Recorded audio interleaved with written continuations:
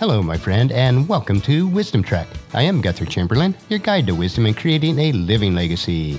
Thank you for joining us for our 5-day-per-week wisdom and legacy building podcast. This is day 612 of our trek, and it is time for our 3-minute mini trek called Wisdom Unplugged.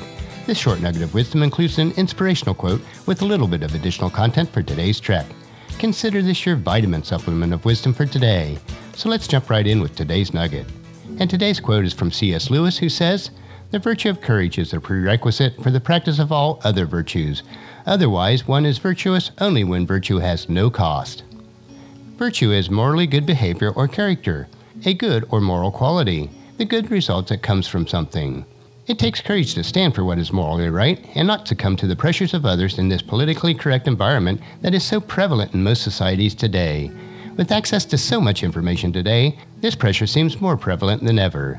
But as King Solomon tells us in Ecclesiastes chapter 1 verse 9, history merely repeats itself. It has all been done before. Nothing under the sun is truly new. That is why the virtue of character is a prerequisite virtue of all others. Without the virtue of courage, we would fear the reprisal of others when we stand strong with morally good behavior, character, and integrity. Courage does have a cost associated with it, and you must be willing to pay the cost to live a life that is good and godly. But instead of courage having a cost associated with it, I like to think of it as an investment. If we invest in courage and take a stand so that our lives display morally good behavior and character, we will see a return that will impact the lives of others and last throughout eternity.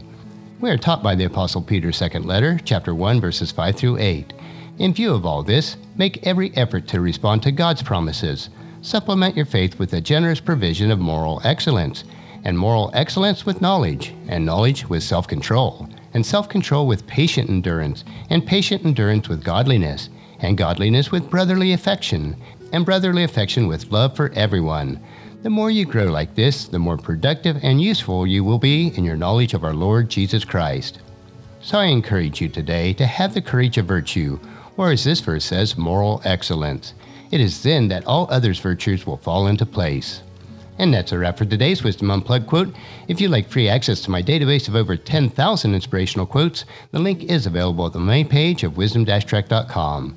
And just as you enjoy these nuggets of wisdom, encourage your friends and family to join us and then come along with us tomorrow for another day of Wisdom Trek, creating a legacy.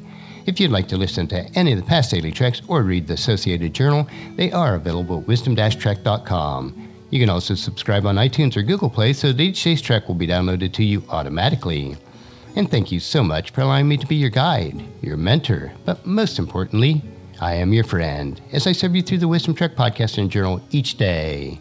And as we take this trek of life together, let us always live abundantly, love unconditionally, listen intentionally, learn continuously, lend to others generously, lead with integrity, and then leave a living legacy each day.